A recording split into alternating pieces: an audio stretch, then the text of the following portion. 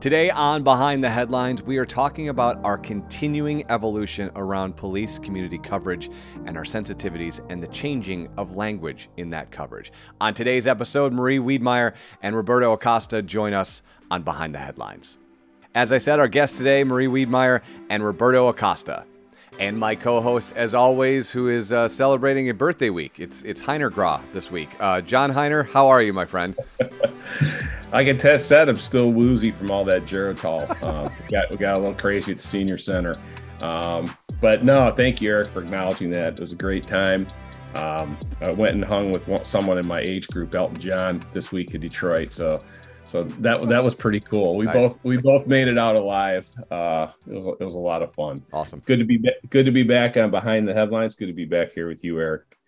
One of the most popular Behind the Headlines episode we ever had in terms of downloads and listens, which also corresponded to my most read editor's column ever, since I've been doing them for a few years, had to do with police accountability and how we cover crime in the wake of the George Floyd death in May of 2020.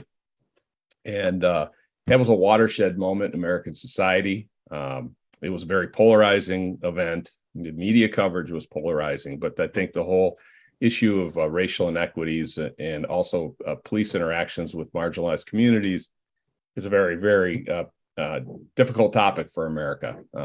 Race is a difficult topic for America. But we looked internally, and that death was in May of 2020. In July of 2020, I announced that we were going to extremely limit the use of mugshots in police stories because we felt, for a number of reasons, it actually did not shed understanding, but it reinforced some stereotypes. It was disproportionately putting the onus on minority communities. Oftentimes, the people depicted were not convicted, or the crimes were fairly minor.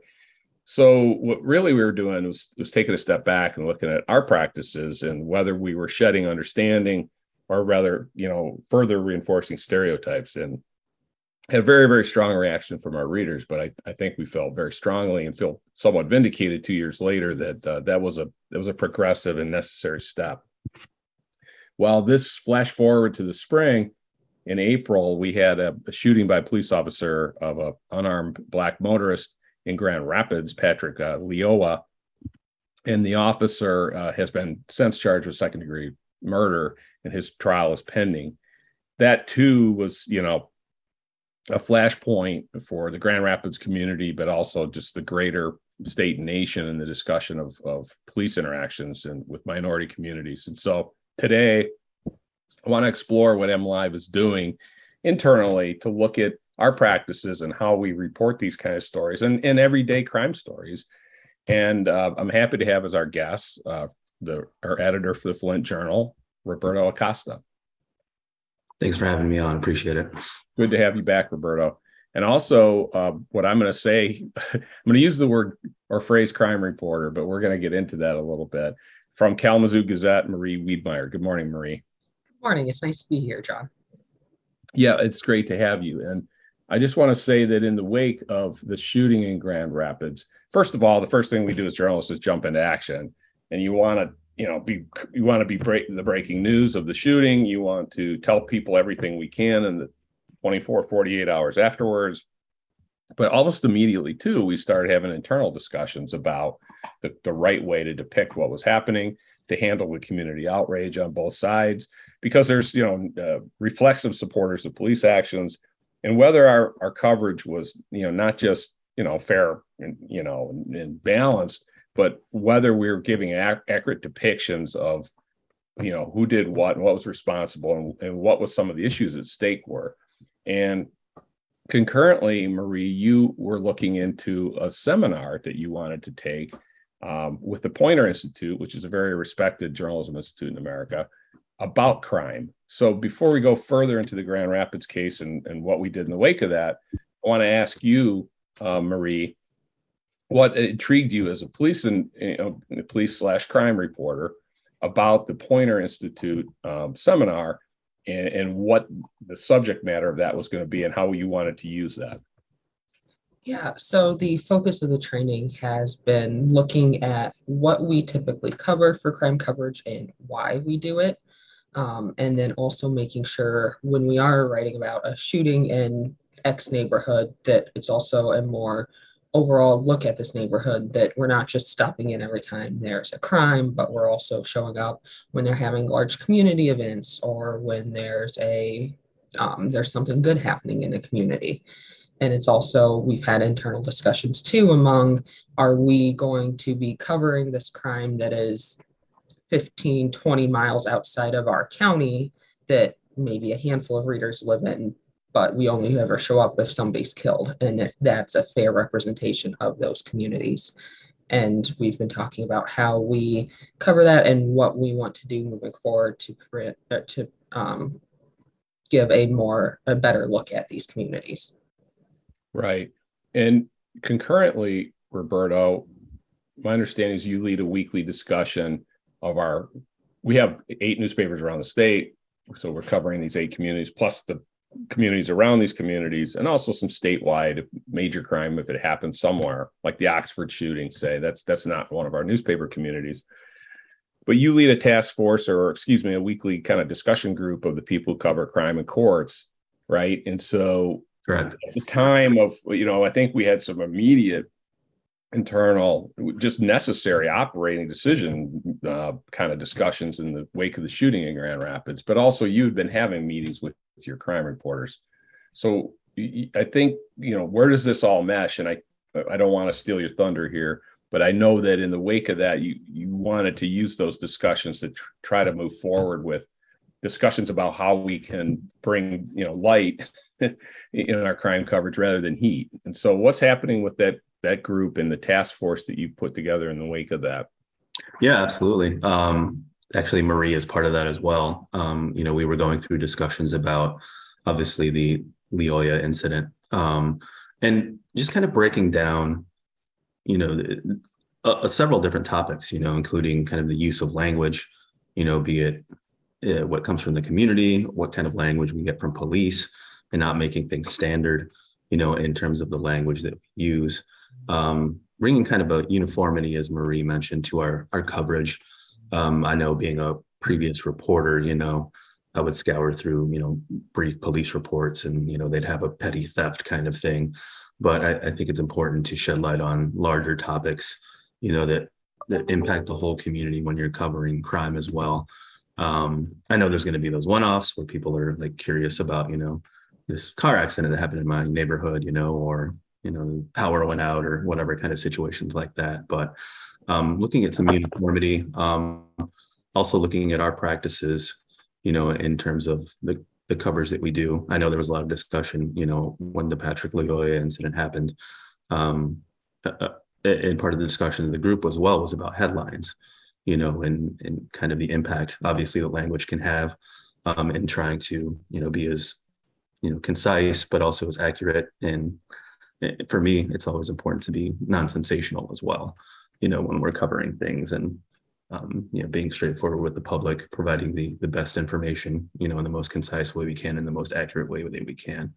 And that kind of task force and group also, looked a little bit at, some other topics here and there, because I know there can be, sensitive topics for the community as well, be it, coverage of LGBTQ, transgender issues as well. So I think it's important for a news organization to have that type of conversation, not to be stagnant, to see the way of the world and what's happening, and be, not have it steer our coverage, but be mindful and sensitive where we can to the community, because ultimately we're serving the community, we're serving our readers, and we need to do it in the best way that we can.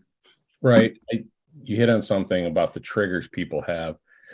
And in the wake of the column I wrote and the podcast we had about, really dialing back the use of mugshots, I had a lot of email from more traditional thinking, I'll put it, readers about, you had a crime, there's a criminal there, why won't you show us? And also people who take issue when we work with the nomenclature, the wording around crime, and even subtle things about, it's a police involved shooting, can sound like he was just walking to the store and it just incidentally got, circumstantially walked into a situation when he's a cop who pulled a guy over. Right. So as we change the wording of things, I think people are sensitive to that and they feel like we're kind of hiding something, or we're trying to, cut the rough corners off the truth or something. So what would be your you and Marie both, I'd like to have a conversation about this, your take on the power of language and the need to be precise with language in terms of the perceptions that leaves.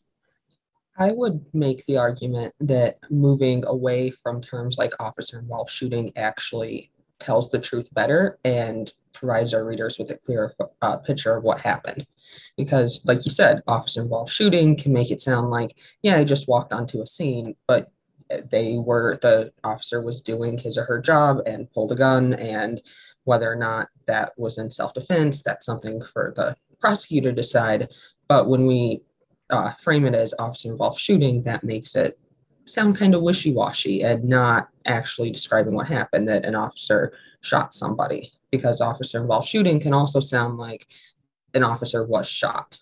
So I think by using clearer language, we're actually serving our readers better, even if it's a little uncomfortable at first to be confronted with. It almost sounds aggressive at times. And it's not, it's just saying something truthfully, but it's something I think that people, even us reporters, have to get used to, of not trying to couch what was happening. Yeah, and to piggyback off that, I think it's, the conciseness, but also, being factual, like Marie said, if it's going to be wishy-washy, and kind of, using that real language as we've talked about before, with readers. This is what happened, an officer shot someone. It's not, casting blame. It's just telling actually what happened. And also the opposite, if an officer is shot, it's being clear with that as well. We're not going to have a story, where an officer is shot and called it an officer involved shooting. We're going to say someone shot a police officer. So I think that has to be, clear as well from the other side. And I think that language and kind of procedure as well. This was part of kind of the conversation that we had on the task force too, was, when an officer is involved in the shooting, say they shoot someone, there's protocol that goes along with that. They would be placed on leave, be it, administrative unpaid leave or paid leave, and not, hyping, for lack of a better term, that situation, but being straightforward with our language on that as well. And going overboard with it. So. Right. And in the case of Leoa's being shot by Officer Christopher Schur, you had 4 different video angles. There's no way to couch the wording that the video doesn't immediately just render. It really if you try to couch that when the video shows him pulling a gun and shooting him in the back of the head, the truth is right in front of you. Now, what was going through Patrick Leoa's mind, what was going through Schur's mind, those are things, and a lot of the investigatory files that we haven't been able to see yet, because there's going to be a trial, will shed more light on that. But I mean, the fact is, for generations, newspaper coverage was pretty reflexive, and it kind of represented the police point of view. They pick what crimes they pick the people that they arrest. The prosecutors pick who they charge, and they send out press releases. And on a quote unquote slow news day, there's a lot of things that was written by us and others that was called crime coverage that just happened to be, not a lot of thought was put into what the bigger picture was, the perspective of crime in a community. And if someone, stole diapers out of a party store and we wrote about it, all of a sudden that's a crime story in your community. When a lot of stuff happens. I mean, people's lawnmowers get stolen. We don't write about it, right? So, if you have a perspective on that, go ahead. Yeah, no, it kind of goes back to what I was saying earlier, in terms of the quote unquote, petty crimes, kind of situations, and not just, and for me as a reporter too, on that side, and looking at our coverage moving forward as well, it's not to perpetuate kind of those negative things, as well, that are small things, that people see in our community. I know, when we talk about media, quote unquote, that can cover a lot of things, but, and and not kind of having that cycle when I look at it of just negativity in the news. I mean, there's a lot of things that happen in our community, such as the topic we're talking about today, but other positive things as well. And if a reader sees, you know, a crime story, you know, that might put a perception in their mind about a community. I mean, when I talk about Flint to people, you know, I don't talk about just the crime. I talk about, you know, the people within the community, you know, and the good things and positive things that people are doing. So I think that's important to reflect, you know, out there as well. So, and just kind of looking in generalities, and you talked about, you know, accountability earlier. I think that's important. And when I look at kind of crime coverage, I look at public safety, because it can be, you know, police, fire, courts. I think those all kind of fall under that umbrella.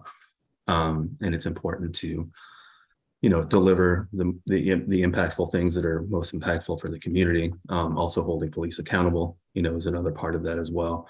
So having that well rounded out, I think is the most important thing when we look at the topic. So yeah, I want to unpack. You just mentioned a number of things that were on my list to talk about. So it's really well. It was you put that together well. I want to unpack it a little bit. But Marie, just the word crime and crime coverage, which is just second nature to journalists. We call it the crime beat for forever, or crime in courts. But broadening the perspective around this and changing the onus from the person who's in the mugshot to a broader community perspective, as Roberto's saying. What are some of the things you're talking about in your Poynter seminar? I know because I've seen some of the notes that have come out of it, but the difference between crime and what Roberto called public safety. I think one of the key differences is when you're talking public safety coverage, you're looking at police institutions as a whole, at the criminal justice system as a whole. So with police, you could be looking at their budgets, which is something that public safety implies, but crime coverage doesn't necessarily imply. And then also you're looking at prosecutors' offices and judges and how cases are handled throughout that, instead of just this crime happened here, this person was charged, and then when that person was sentenced, we write about it. So public safety, I guess provides a more holistic look at the criminal justice system as a whole, which, as Roberto said, goes from when the crime was committed to the police, to the prosecutor's office, to the judges, and all those support systems also that exist to help people as they leave prison and help reintegrate into society and become returning citizens. Right. And then the other part, Roberto, was, you know, community, and looking at this holistically from a community standpoint, because crime is bad and people who are affected by crime are bad, especially violent crime. I don't want to minimize that in any way, shape, or form, but it's just one of a list of things that are, you know, there's other community issues. There's polluted water. You know, there are inequities in housing or homeless people. So crime just fits a larger picture of life in a community.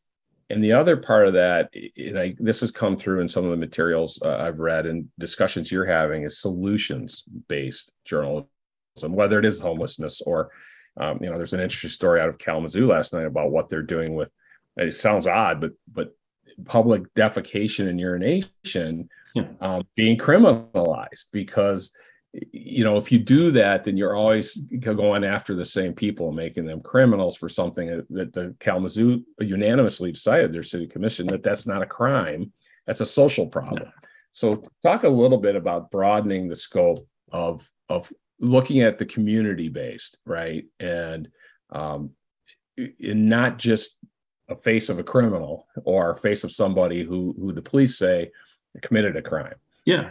And kind of looking at our community, there's been discussions kind of at the county jail level. There was a program started called Ignite, which, you know, in some places have already done this, but, you know, has provides classes for people in the county jail currently. So when they get out, you know, they are connected with an employer, so they have a job when they get out of jail. That's kind of a community feel to it. Some of the things that Marie mentioned as well, you know, are important. Also looking at the community itself. I mean, we have several groups here in Flint that are kind of quote unquote peacekeepers, or patrol neighborhoods. Mm-hmm. I think it's important to be reflective on that as well. I mean, we can talk about crimes and then we go through the court system, and we talk about that as well. The court system itself, we've had discussion about one person grand juries of late and kind of how the system works, and that's connected to crimes, but it was also connected to the water crisis. There was a recent state Supreme Court decision made on that, but that's also impacted. And we had a separate story on, I think there was more than 36 cases involving, 80 plus suspects that our crime reporter here, Joey Oliver, did a story on.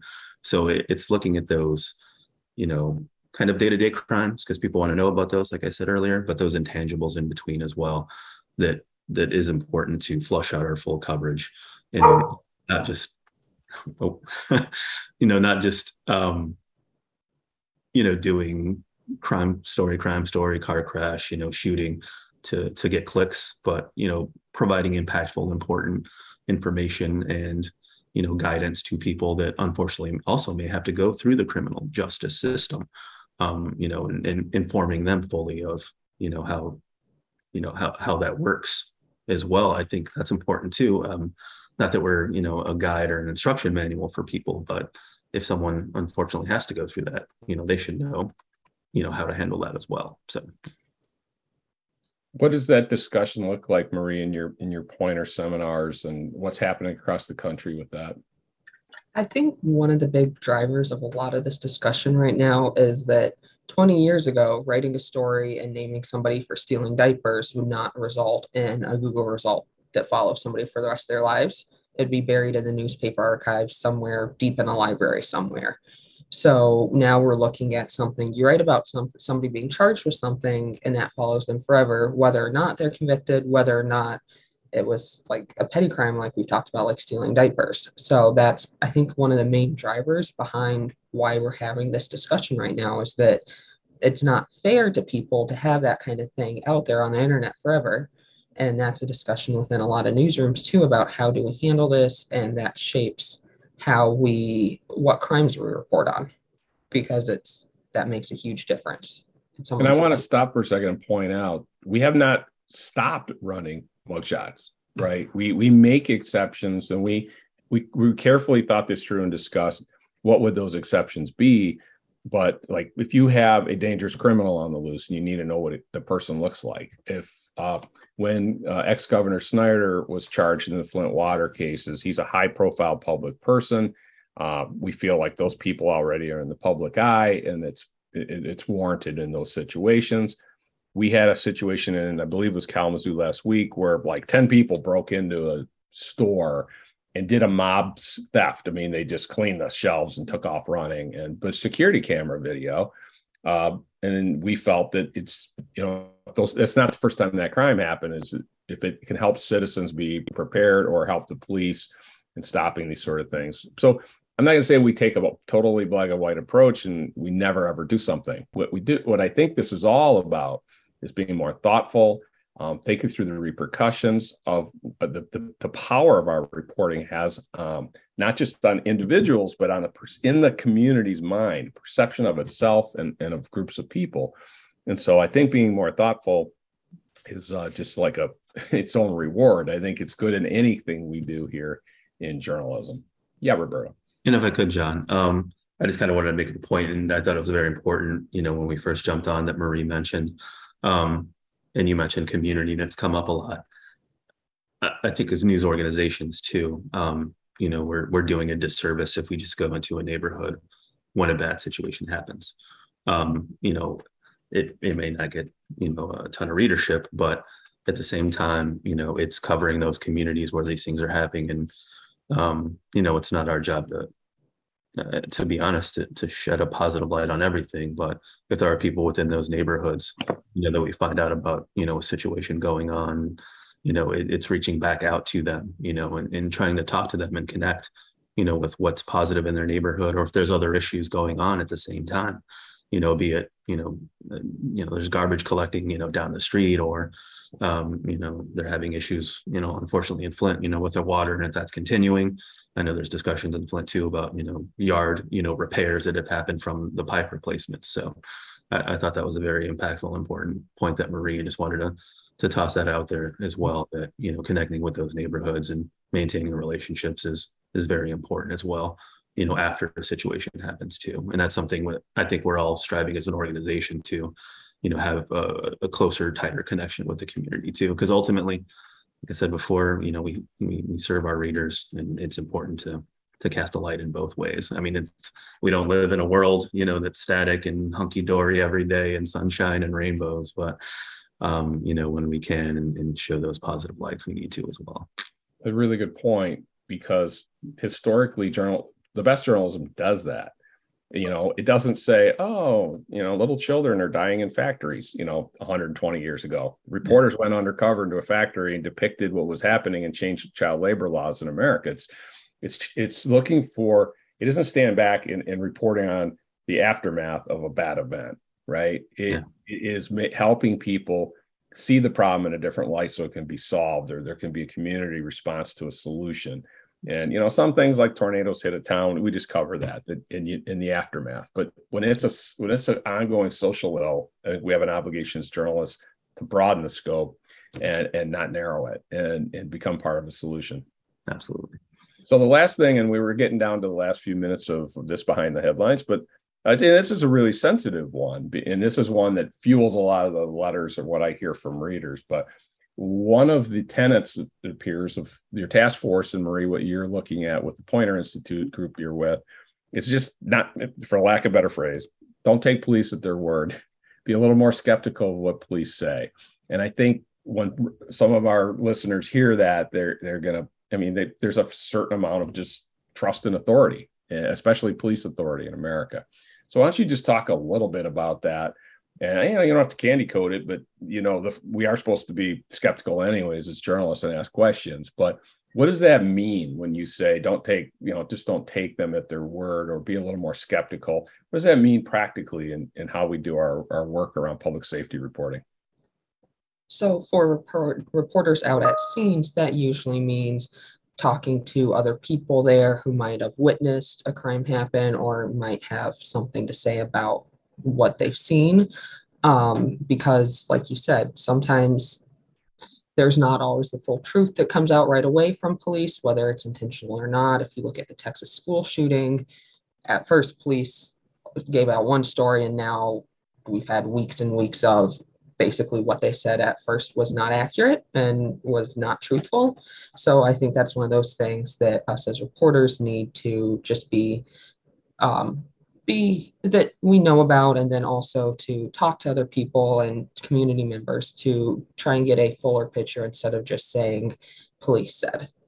So, and I think one thing that comes up a lot when I've talked to people about this is, does this mean we're going to stop covering homicides or stop writing about that? And that's not at all the case. It is, we're still going to write about homicides. And usually when that happens, police are our first and probably best resource at the time. That means we follow up and try and talk to family or friends or neighbors who may have seen something to provide a fuller picture of what's happened. Yeah. And coming off that too, I think that's an important part, talking to family, of a homicide victim, but kind of in the wake of the Grand Rapids shooting. It's also digging a little deeper in terms of, doing FOIA work, looking at personnel files. Any previous incidents, this officer may have had. I know we had stories as well on the background of the officer and also the victim in the incident. We to look at kind of a case we had here, because that's just kind of how I operate. We had got a tip about a sheriff's deputy that was involved in a crash. Turns out, it was a drunk driving incident. They were in, a sheriff's vehicle. Kind of an undercover vehicle, but we did FOIA work on that, get the police report. We will sometimes, as we use the video in the Leoya incident, use that video as well. And that's another discussion, in terms of how much we show or not. But I think we live in a world today too, where, we can't hold back. I mean, like you mentioned earlier, John, people saw the video, they saw the George Floyd video. It's right there. It's visceral. It's real. It's in your face. And, we're not doing our job if we don't reflect that, when people see it, and being honest and open with people. So I think there's a lot of facets like Marie, the personal, but also kind of doing our due diligence and reporting and digging a little deeper, as you mentioned before, to give that full coverage of an incident to happen, especially if it's a sensitive, issue that's taking place. Right. And I'm gonna be honest, we could go another 2 hours on this. There's so many facets to this. I got to tell our readers and listeners that our crime coverage, which is excellent around the state, it accounts for probably about a third of all of our readership, of all topics. And that includes, politics and weather and pro sports and everything. But Marie and our other crime writers are among the most read reporters we have in the entire company. That just shows the huge public interest that is in this topic and safety in their communities. But also it turns the light back around on us and underscores how important it is that we do this thoughtfully and that we do this in a way that serves the community and the best interests of the community. And for that, I'm grateful that you're having those conversations. Roberto, you're leading the task force, and Marie, your willingness to jump in and be a part of some of these progressive approaches to journalism around crime. So on behalf of them Live, I thank you. And also thank you for both being with us today on Behind the Headlines. Thank you for having us. Thanks again. Appreciate it.